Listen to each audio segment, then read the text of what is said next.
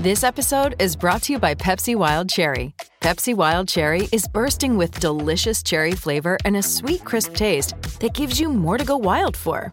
Getting wild may look different these days, but whether it's opting for a solo Friday binge watch or a big night out, everyone can indulge in their wild side with Pepsi Wild Cherry. Also available in Zero Sugar. So grab a Pepsi Wild Cherry and get wild. 630 CHED Inside Sports with Reed Wilkins. Weekdays at 6 on 630 CHED. All right, hour number 2 of 630 CHED Inside Sports underway after 2 periods of play in Toronto. The Bruins and the Lightning are tied at 2-2. The difference in this game is the power play goal by Brad Marchand is 5th of the postseason, and that has really made this an even game because even strength, the Lightning are just dominating this game. Better quality chances, better the high danger chances, just more quality chances in this game, but 2-2, and goaltending has, again, been a good equalizer for the Bruins. Jaro Halak, by the way, has won 4 games since Tuukka Rask had to leave the bubble because of a family emergency. He has made 21 saves in this game so far, where Andrei Vasilevsky has made 14 saves. Still to come, the Vegas Golden Knights, Vancouver Canucks. Second game of their second round Western Conference playoff series. The Knights won 5-0 in game 1. And Quinn Hughes, the 20-year-old rookie who has played really well in this series, especially on the power play, but has been picking up points, just seems like it will, was -3, which is a -3 in game 1. Chris Tanev, veteran defenseman, says the youngster will bounce back. It's pretty simple. Quinn is, as I said, one of the most skilled people I've ever played with and one of the most confident players I've ever played with. So I have no doubt in my mind that when we play next game, he's going to be fine and he's going to be flying out there. Canucks just have to find a way to play better 5-on-5. I mean, their power play's been good. I mean, Pettersson was good. Quinn Hughes was good on the man advantage. And the Canucks have been pretty good on the power play throughout the playoffs. But 5-on-5, they were not very good against the Golden Knights, even though they did have some chances. But overall, it was Vegas that had the puck for much of that night and had the higher quality chances by far.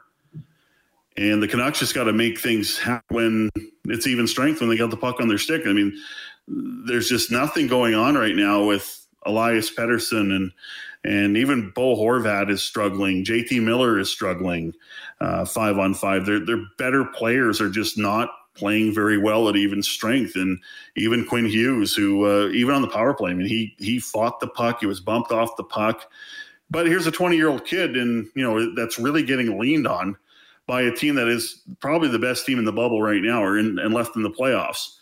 And that is the Vegas Golden Knights. But, you got to think the Canucks have better to give than what they showed. But, they do have to kind of take a step or two up if they're going to match the Vegas Golden Knights, and they're going to have some success on special teams too. They're going to have to get a power play goal here or there as well. They got to make the Knights pay for taking a penalty. But the Canucks, I mean, they just have not played very well in these playoffs since round 1 started with the St. Louis Blues, because the Blues, they sure dominated a lot of the possession and the chances. It seemed like every time Bo Horvat had the puck on his stick and every time they had the power play, they had a key power play goal in games. And Horvat was dynamite. They were dynamite in the special teams. But the Knights look like a very complete team. There's no question about that. So the Canucks have a lot of work to do if they're going to jump up and catch the Knights in this series. You got to think they got to, this is a critical game. I don't think the Canucks can go down 2-0 and expect they're going to come back and win the series. So they got to find a way to tie it up tonight. You can text or call 780-496-0063. James says, has someone set up a GoFundMe for Torts yet? I got a feeling Kellen Torts is fine. I think he's good. Yeah. I think he's okay. I think, yeah, he'd probably go, take your money and spend it somewhere else. I'm fine. Don't worry about it. So nice Torts. Wow. Well, I got to keep it PG. I can't say what he liked to say, especially to Larry Brooks. Yeah. Oh, exactly. Well, I mean, like you can go down a endless YouTube wormhole on all of the Larry Brooks stuff. I mean, that's hours of enjoyment alone. Yes, that is so true. This text says, I didn't like, sometimes he is right about the media. Look at some of the questions the week before the Super Bowl. How do some get their credentials? I think the NFL loves that, though, on media day. Oh, it's a spectacle, Dave. It's a spectacle. They the don't Super care. Bowl. It's kind of, you look at it, first round of the Stanley Cup playoffs versus, the Super Bowl. It's two completely different animals in size and magnetic scope of the spectacle or the game, right? I mean, like, you have forever different countries sending their entertainment reporters to the Super Bowl because they want to, I don't know, ask Bill Belichick what kind of coffee he drinks every morning or something. It's just insane, the level of questions there. And Tortorella fined $25,000 US for basically walking out of his post-media session after the Game 5 loss in overtime to the Columbus Blue Jackets. Trade today in the National Hockey League. The Leafs trading winger Kasperi Kapanen to the Penguins in a deal that lands the Leafs a first-round draft pick, defense prospect Jesper Lindgren, and winger Pontus Aberg, who was a one-time Oiler, were also shipped to the Penguins for the 15th overall pick in this year's draft. Forwards Evan Rodriguez, Philip Hallander, and defenseman David Worofsky. The trade allows the Leafs to clear some cap space, because Kapanen has a cap hit of $3.2 million for the next 2 years. The Oilers were not in on Kapanen at all, according to Pierre LeBrun of The Athletic. And the GM of the Leafs, Kyle Dubas, says he is open to trading that 15th overall pick in what is considered a pretty deep draft from a forward perspective. The draft will be a week after the NHL wraps up their season, I believe. Or is it? Are they going to stay with? I think they're going to stay with October 9th.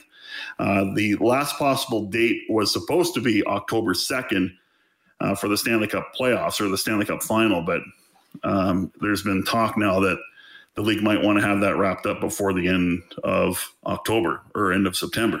So we'll see what happens there. Daniel Nugent-Bowman of The Athletic Edmonton has reported that he expects Gaetan Haas, the Oilers center, to be loaned to the Swiss Elite League to start the season and would be returning to the Oilers for training camp whenever camp is. So we've seen this with Jesse Puljujärvi signing back with the Finnish league, because no one really knows when the NHL season will start. December 1st has been the target date, but that doesn't necessarily mean that's going to be the actual date. The NBA has said the same thing as well. In fact, Adam Silver, commissioner of the NBA, has already said, I don't think December 1st is going to be the day. Deputy Commissioner of the NHL, Bill Daly, spoke to Dan Rosen of NHL.com. Now, to warn you, I'm going to read quotes because I don't have any audio to play you, because this was only for basically print and online, the basically online format. So I'm just going to read you some quotes here. But the bubbles have worked in Edmonton and Toronto. No COVID-19 cases. There's been 25,000 tests administered since the bubbles were filled back on June the 26th or July the 26th. So Bill Daly asked about, could a similar setup be coming for the regular season?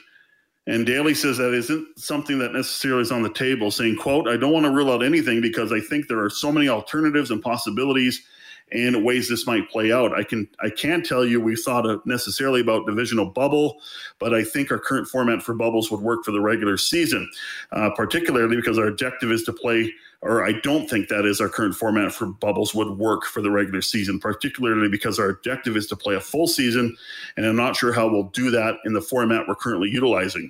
It's already a significant amount of time just to complete our playoffs in that type of bubble format. I don't think it's going to look like what we're currently doing, but it could be a variation of what we're currently doing. Wouldn't rule out any more than I would rule out any other or any number of alternatives. So that was an interesting quote.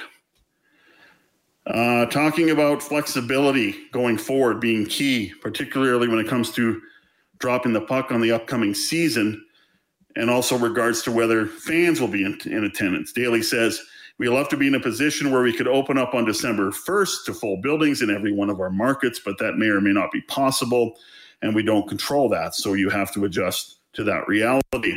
The adjustment could take a variety of forms. It could be pushing back the start of the season until that might be possible, or it might be opening to partial buildings in either all the markets or portion of the markets. We recognize there's not a lot of certainty with respect to what this looks like yet, and there may not be for some period of time. We're going to have to remain flexible, and we're going to have to make the best decisions we can at the time we have to make them.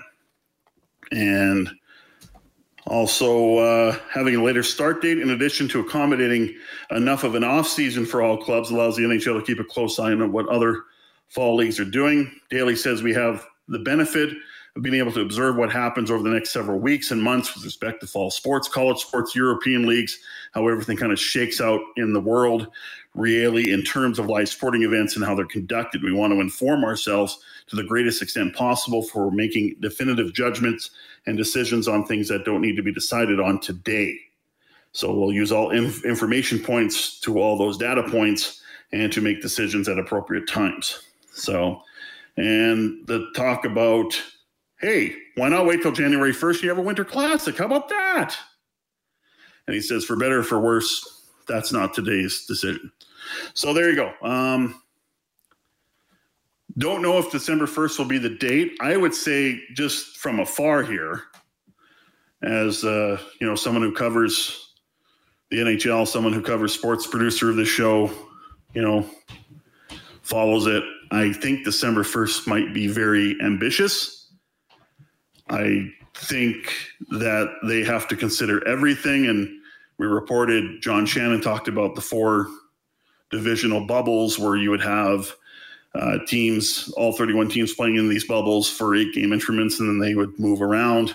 But Bill Daly doesn't want to be stuck to one idea. And I don't blame him for that. I mean, they weren't stuck on one idea as they prepared for the NHL restart. And then it ended up being, and if you remember, it was neutral sites, then it was 4 bubbles, then it was 2 bubbles. And then also mixed in there was, is there a chance we could have teams go back to their home arenas, and could we bring fans in, or could we have empty arenas there? So we don't know about the border issue, because you got to remember, is Health Canada going to be excited for or be okay with the fact that you would have Canadian teams crossing the border constantly, American teams crossing the border constantly? That's another factor. So, I think there's wants and desires. Every sport wants to have full buildings soon, but when are we going to have full buildings? I think partial buildings are next. And the NFL is interesting because there's going to be a handful of teams that are going to have fans, but the vast majority of teams and home stadiums will not. The Bills, for example, in Buffalo, their first 2 games will not be with fans, and who knows after that. Then there's the Dallas Cowboys and Jerry Jones, their owner and GM, saying we're going to have as many fans as we want. And I know there's some coaches and GMs in the NFL that think that's an unfair advantage. It should be either uniform, every team can have some fans in the building, or just no fans. So that's something to watch for sure. Just starting the third period of play, actually into the first 5 minutes, the Bruins and Lightning are tied at 2 goals apiece. Game 2 of their Eastern Conference second round series, with the Bruins leading 1-0. We're back with more in a moment.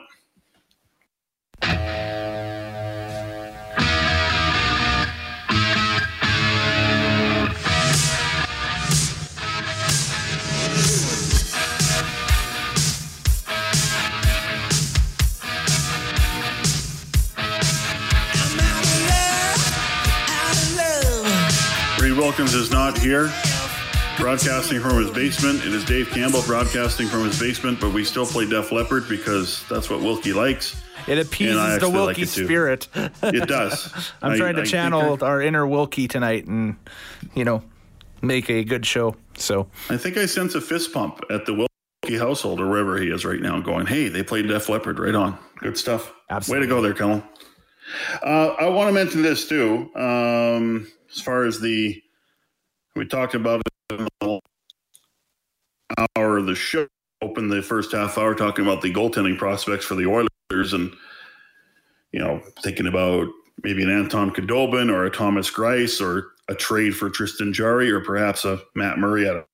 James Myrtle from The Athletic in Toronto mentioned Frederik Andersen's name. He has 1 year left at $5 million. Is his cap hit. I just don't see how that's going to happen. And actually, James said the same thing, is that they're maneuvering. That would have to happen. So, I like Frederik Andersen a lot. I know he gets criticized for his playoff performance, and I think justifiably so. I don't think it was a Frederik Andersen loss this time to the Columbus Blue Jackets, even though he did let in a questionable goal in the in Game 5 of the qualifying series against Columbus. But, I think Frederik Andersen would be a bit too lofty of a get for the Oilers, because they would have to make the cap room really work, and they would have to get rid of a lot of salary, and I don't see the Oilers in a position in doing that. The Toronto Blue Jays are back home in Buffalo after splitting a 4-game series with the Tampa Bay Rays in Florida, and they're taking on the Boston Red Sox. And right now, at top of the 7th, the Red Sox lead the Jays by a score of 9-6. Kellen, it's the first game for a Major League Baseball team, or a professional baseball team, in Boston, in Buffalo, since October of 1885. Wow. They were called the Boston Bean Eaters. Hide your beans. And let me guess, Halsey was doing, dugout reporting for Boston at that time, right? Or well, of course I was. What are you talking about? Just the fact that Major League Baseball is playing games in Buffalo out of a converted AAA ballpark. 2020, everybody. Like, this is just this is definitely going to be something that we're going to be telling our kids and grandkids about, years, and decades. It's a home run show there too. I mean, it's not, the dimensions are not exactly a Major League ballpark. It's a weird field. It's a weird design for a field, absolutely, because you got like a freeway on the outfield end of it, and you got like city streets on either side, because again, built for AAA baseball. It'd be like, okay, Oakland Athletics for whatever reason can't play in Oakland anymore. Let's put them, I don't know, maybe back at Edmonton at Remax Field. It's Remax Field, great field, beautiful part of the city and that stuff, but the dimensions of the outfield and the characteristics, not necessarily Major League Baseball worthy, right? No. I mean, that's why Randall Grichuk went nuts for about, 4 or 5 games in a row hitting homers, right? And it's nothing against Randall Grichuk, good player, but, it's you got a lot of power alleys created in that ballpark just because it's not exactly to MLB specs. But hey, the Jays are playing some winning baseball. They're in a playoff spot right now in this weird, wacky season. Wacky year of 2020. Yeah, so, I wonder if this ballpark makes like the MLB The Show video game next year for the home park for the Jays, or if they just play out of Skydome for that. Who knows? Oh, that'd be fun. Maybe Health Canada would ban them from using Rogers Center in the video game too. I don't know. Home run derby at Salem Field. That'd be amazing. The home run derby that won't end. Exactly. Well, I'll tell you, it was a great end for the Canadian Elite Basketball League season. Edmonton Stingers winning. Guess what? Their head coach, Jermaine Small, was named Coach of the Year. We'll hear from him next on 630 CHED Inside Sports.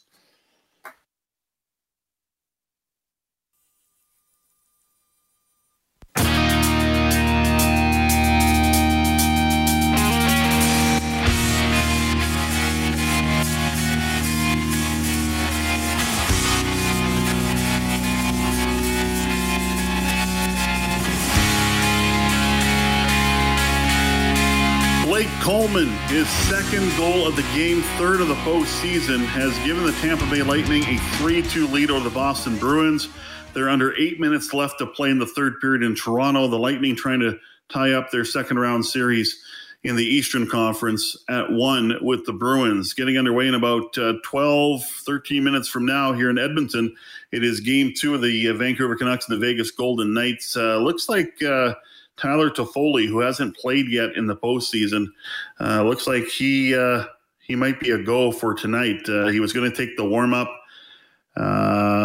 Looks like he's in for Louis Eriksson. Just seen Farhan Lalji's tweet from TSN. So it looks like Tyler Toffoli is going to see his first action in for Louis Eriksson, and the Canucks looking to tie that series up at 1 game apiece. Well, I say a rousing success. A tournament called the Summer Series for the Canadian Elite Basketball League, who were supposed to start their second season back in May, but of course we know the COVID-19 pandemic hit, and it really put a real wrench into the plans. But Mike Morreale, the commissioner of the league, was able to hold a very successful tournament in St. Catharines, Ontario, and it was won by the Edmonton Stingers, and their head coach, Jermaine Small, and general manager, by the way, was today named Coach of the Year. He joins us on 630 CHED Inside Sports. Jermaine, nice to have you aboard. Congratulations. How are you? Thank you very much. No, everything's going very well, and thanks for having me on. Well, it's been a while, or not too long, I should say. You won the tournament back on August the 9th. You beat the Fraser Valley Bandits in the final. So you've had a couple weeks to kind of let this marinate a little bit more in what was a very fast tournament in a very unusual environment, because you're in a bubble and there are places you could go and places you couldn't go. But when you reflect back now a couple weeks later, what really comes to mind?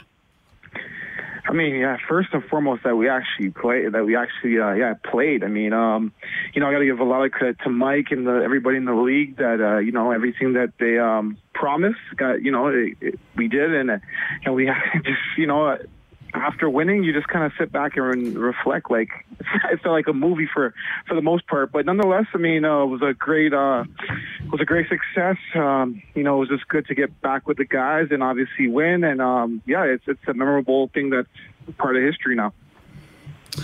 Yeah, we'll talk about the tournament in a bit, but you mentioned the fact that you played was just even a great moment. And we all know what this pandemic how has it affected everyday lives and business and obviously the sports world. And when you're a league like the CEBL, who, you need fans in the stands if you're, ideally if you're going to survive. But, the fact that you had a great deal with CBC, you got some other helps as well financially. It was a great tournament. But yeah, Mike Morreale really hustled here. But tell me about kind of going through that uncertainty of, are we even going to have a season here? And when did it kind of start to really gather momentum for yourself and your team that you kind of felt in your mind and in your heart, we're going to play here? Yeah, you said it all. I mean, it really, 2 months prior, I was like, no way we're playing. And that was kind of like the consensus. And then, but the one thing that Mike and his team did is they kept hope alive. And there was always that, even days where, you got bad news and, the COVID, obviously, the cases kept getting, larger and things around the world just kept getting crazier.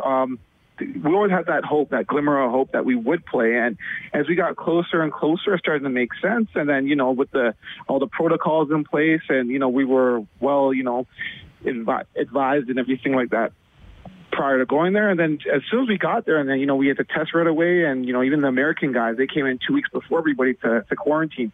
You just felt like once I got there, I just felt like, wow, it's going to take place. And it just became real. And obviously the bubble lifestyle is not ideal, but, you get used to it like anything else. And like I told our guys, let's just make let's make the most of it and just take it day by day.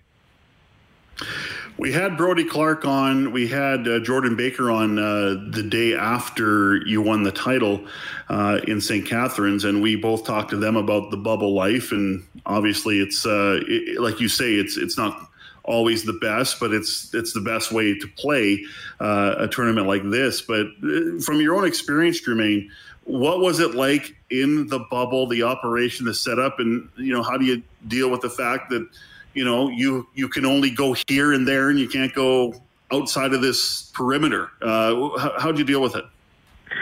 Yeah, took it day by day, first and foremost. And one thing that the league really did is that they ensured our health and safety. So that it gave me some peace of mind. And, end of the day, for me personally, like I look at, necessity versus privilege. And, end of the day, I just stick to the necessities. And I was just happy that we're going to be playing basketball. So initially it was tough, just adjusting to, obviously, like everybody else now, we have to wear a mask everywhere. And you're reminded every time if you're not wearing one. But, like anything else, you get adjusted and you take it day by day. And, by the time we started playing, like it was like almost on the back of my mind. And once again, just knowing that we're healthy and safe, like I couldn't complain more. Jermaine Small joins us, the head coach and GM of the Edmonton Stingers of the CEBL, joining us tonight on 630 CHED Inside Sports. Jermaine named the CEBL Coach of the Year, voted by fellow coaches, GMs, and media covering the CEBL Summer Series. I think what helps you maybe to kind of cut the monotony down or just kind of the weirdness, your schedule was brutal. Like it was really packed. So yeah. I don't think you had a lot of time to think about, I'm in a bubble and this is weird. Yeah, absolutely. I told our guys, I said, look, let's just try to control our own destiny here. And I said to them, look, even though we had the most back-to-backs, I said the semifinal and finals is also a back-to-back. So let's get used to it. Let's get used to it sooner than later. And once again, we just took it game by game. Last year I think we focused on the goal too much. This year we focused more on the process. And the tournament went along after, especially getting punched in the mouth after the first game. Like we just kept believing that we were the best team there, and we had something to prove. And especially after last year's disappointing loss. Talk about the Elam ending here, and I loved it. So just to explain, with 4 minutes to go, or around 4 minutes to go, I think it's after the first stoppage, after 4 minutes left in regulation, the score gets adjusted. So if it was 80-71, then the target score is 9 points up from 80, so it becomes 89. If I have this all correct. You do. Tell me. I do? Okay, excellent. Tell me about just the format itself, and it seemed pretty popular from the outside looking in, but you being in there as a head coach with this ending, what was it like as far as the games compared? I don't know how many games you were actually able to watch without when your team wasn't playing, but maybe your perspective of just watching it in general and then coaching with that type of ending. Yeah, there was a tournament called the TBT in the U.S. actually, and it was prior to our tournament that had the Elam ending as well. So I got to watch, and I watched closely because there's some strategy to it. At first I was, I'd probably lukewarm on it, being generous here, but as you playing it and you coaching it, you got to get used to it. And yeah, I could definitely see the excitement behind it, especially from a fan's perspective. There's more opportunity for game winners. But from a coach's perspective, it was, I think we adjusted well, but you really have to strategize. And I told our guys, that last 4 minutes, that's Elam to everybody else, but to us, the fourth quarter is Elam. And it really, you really focus on possessions. And, I told our guys not to go take some crazy shots, just keep playing the game. And, a lot of the time it's let's say the set score is 90. People think we got to score 90. There's nothing wrong with scoring 91, right? You're still in the game. So, our guys adjusted to it very well. Our staff did a really good job of preparing for it. And, we use it to our advantage when we need to take fouls or whatnot. Jermaine Small joins us, the head coach of the Edmonton Stingers of the CEBL tonight on 630 CHED Inside Sports. Jermaine winning the Coach of the Year honor for the 2020 season, which was the Summer Series, about a 2.5-week tournament, won by the Stingers back on August the 9th. So you're already the winningest head coach in league history at 17-4. You've been with this group since day one. I know you weren't the head coach when you started. You took over about halfway through last season. Kind of a two-part question here, or maybe a three-part question. One is, how is this experience overall? What has it meant to you to see the growth of not only your team but the league? Secondly, I love the fact that you have the U Sports element, and we see it with Brody Clark. who's just a tremendous person, and obviously Jordan Baker, who's got a lot of experience with the U of A and that program. And then thirdly, you see someone like an Xavier Moon come up, the American influence here. You got a lot going on in this league, but tell me about the growth and just how you kind of this league has been able to meld the youth sports angle and then bring in some professionals that are pretty good ball players from down south. And I know there's some good professionals in Canada that play in the league as well.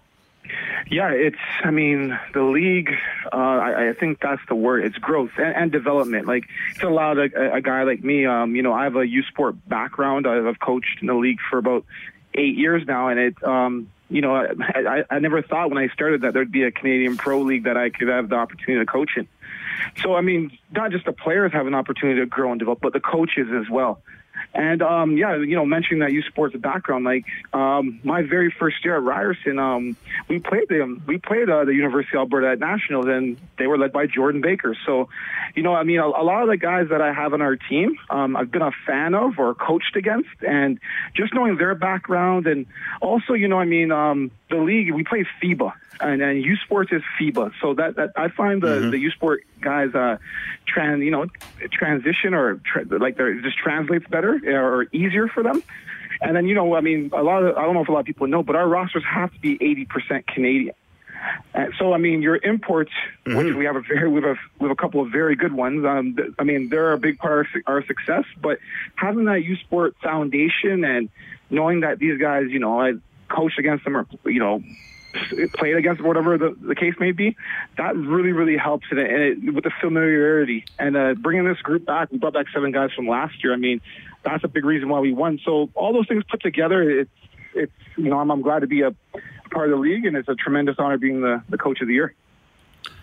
For sure. Jermaine, it was a tremendous tournament. A great job done by Mike Morreale and his staff with the Canadian Elite Basketball League in St. Catharines. It looked great. The action was great, and your team won it all. So congratulations on winning the title, being the coach of the year. And we don't know what next year looks like. So I'll just say, just enjoy the moment, my friend. And thank you so much for coming on the show. Absolutely. Thanks for having me on. And it's just great. And this is just the beginning. That's all I'm going to say. But we'll see how it goes. Have a good evening. Okay, take care. You too. That's Jermaine Small, head coach and general manager of the Edmonton Stingers, your 2020 Canadian Elite Basketball champions from the Summer Series in St. Catharines, Ontario. Wild game going on in Toronto. It's 3-3 now, late in the third period of play, under a minute left. As I mentioned, Blake Coleman with his third goal of the playoff, second of the game at 10:40. That gave the Lightning the 3-2 lead. And then Brad Marchand at 16:02, his second of the game and 6th of the postseason. And it looks like we are headed to overtime in this game. The Boston Bruins and the Tampa Bay Lightning tied at 3. The Bruins with a 1-0 lead in that series, second round of the Eastern Conference. Just getting underway here in about, I guess now, the Vegas Golden Knights trying to take a 2-0 lead on the Vancouver Canucks. That game here in Edmonton. Tyler Toffoli is in the lineup for the Canucks as they try to tie this up at 1. Final segment of Inside Sports coming up.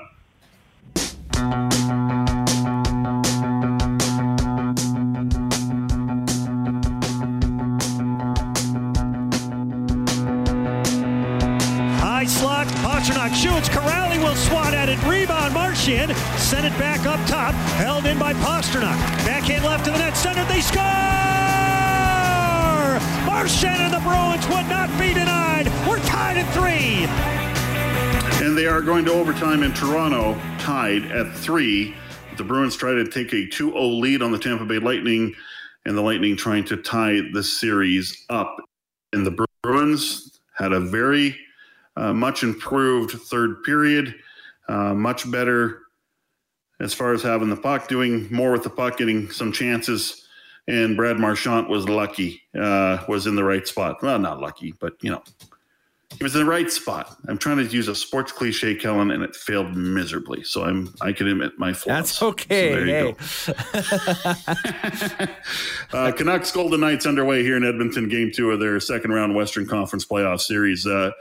You go back to that 5-0 win. The Knights recorded 54 hits in that game, 11 by Ryan Reeves, 9 by Will Carrier. The Knights, by the way, lifetime are 9-0-2 against the Canucks. And if you're Antoine Roussel of the Canucks, leave Ryan Reeves alone. Let him sleep. Don't get him going. I think that's the key there. NBA, the Toronto Raptors will not begin their second-round playoff series against the Boston Celtics until Thursday. But there was a Canadian element tonight to tell you about. Canada's Jamal Murray scored 33 of his 42 points in the second half, where he played every minute. The Denver Nuggets avoiding elimination by beating the Utah Jazz 117-107 down in the bubble near Orlando, Florida. The Blue Jays still down 9-6 to the Boston Red Sox. They're into the seventh inning in Buffalo. What else here? And Vancouver's just scored 1-0. Yes. Well, there's a start. There's a good start. Yes, 1-0. And it's Tyler Toffoli. Yep. The aforementioned. He's in one of my pools, so that's good. Hey, I picked Tyler Toffoli, didn't realize he was hurt, so, I'm still winning this particular Looks pool, like Pettersson around the net and feeds Fruta Crease to Toffoli. Let me look at this again. Yep. Fruta Crease and Toffoli, no mistake, puts it in. So, hey, good start for them. Right on. Absolutely. First goal of the playoffs for Tyler Toffoli in his first game of the postseason. We're in the CFL opt-out period where players have until next Monday to opt out of their current contracts to pursue NFL opportunities. We had a few more today, none from the Double E football team here in Edmonton. John Ryan, punter for the Saskatchewan Roughriders, opted out to pursue NFL work. He's 38 years old. A lot of kickers have done this. Richie Leone from the Ottawa Red Blacks, also Brett Lowther of the Saskatchewan Roughriders, and Sergio Castillo of the BC Lions. Has opted out as well. You can text in at 780-496-0063. Someone suggesting, what about a trade for Darnell Nurse for Matt? I'll say, if you're going to trade Darnell Nurse, you better know what you're going to get in behind. You better know what you have in behind Darnell Nurse. And I said this last night. He's a top 4 defenseman, and you just don't trade top 4 defensemen without having someone that can replace him. And right now, I don't think they have that player. I'm going to read this text from Derek just quickly. I'm going to condense it. Talked about the average salary in the CFL is $65,000 a year. Actually, it's higher. That's the minimum, 65.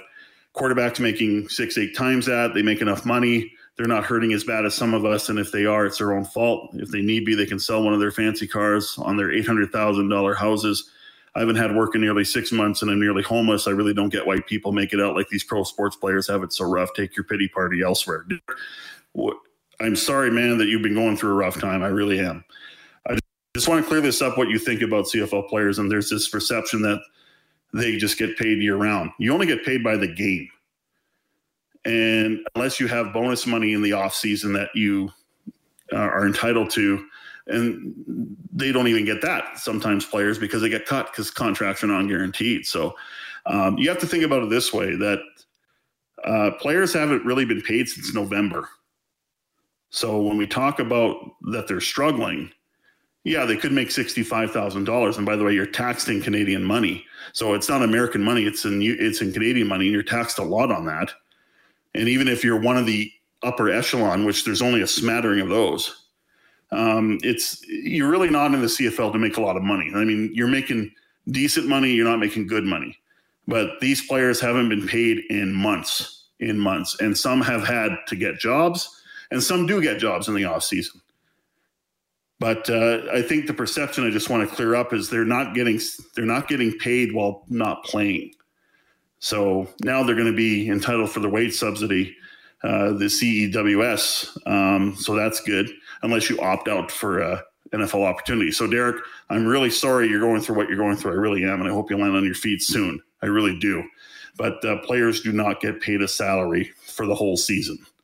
It's per game, and there's been no games in the CFL since November. So that's the reality. So 1-0 Vancouver Canucks over the Vegas Golden Knights early in the first period here in Edmonton. They're going to overtime. Toronto, Boston, and Tampa Bay are tied at 3. Tomorrow, Tampa Bay and Boston will play again. Also, New York and Philadelphia in the afternoon, 1 o'clock, and then it's Colorado and Dallas. How about the Stars? They're up 2-0 on the Avalanche. Man, the Stars have been playing some good hockey since being 12 seconds away from going down 3-1 to the Calgary Flames. Thanks to Pat Steinberg of Sportsnet 960 in Calgary putting a bow on the Flame season, and Jermaine Small, the head coach of the 2020 CEBL champion Edmonton Stingers. He won Coach of the Year also today, so congratulations. Tomorrow, Brendan Escott will be one of our guests. On Thursday, we will have NHL and Rogers analyst Kelly Rudy. For studio producer Kellen Kennedy, my name is Dave Campbell, and for Reed Wilkins this week, have yourself a great evening. Adler is up next. Time for me to go upstairs, tuck my kids into bed, and kiss them goodnight. Have a great evening.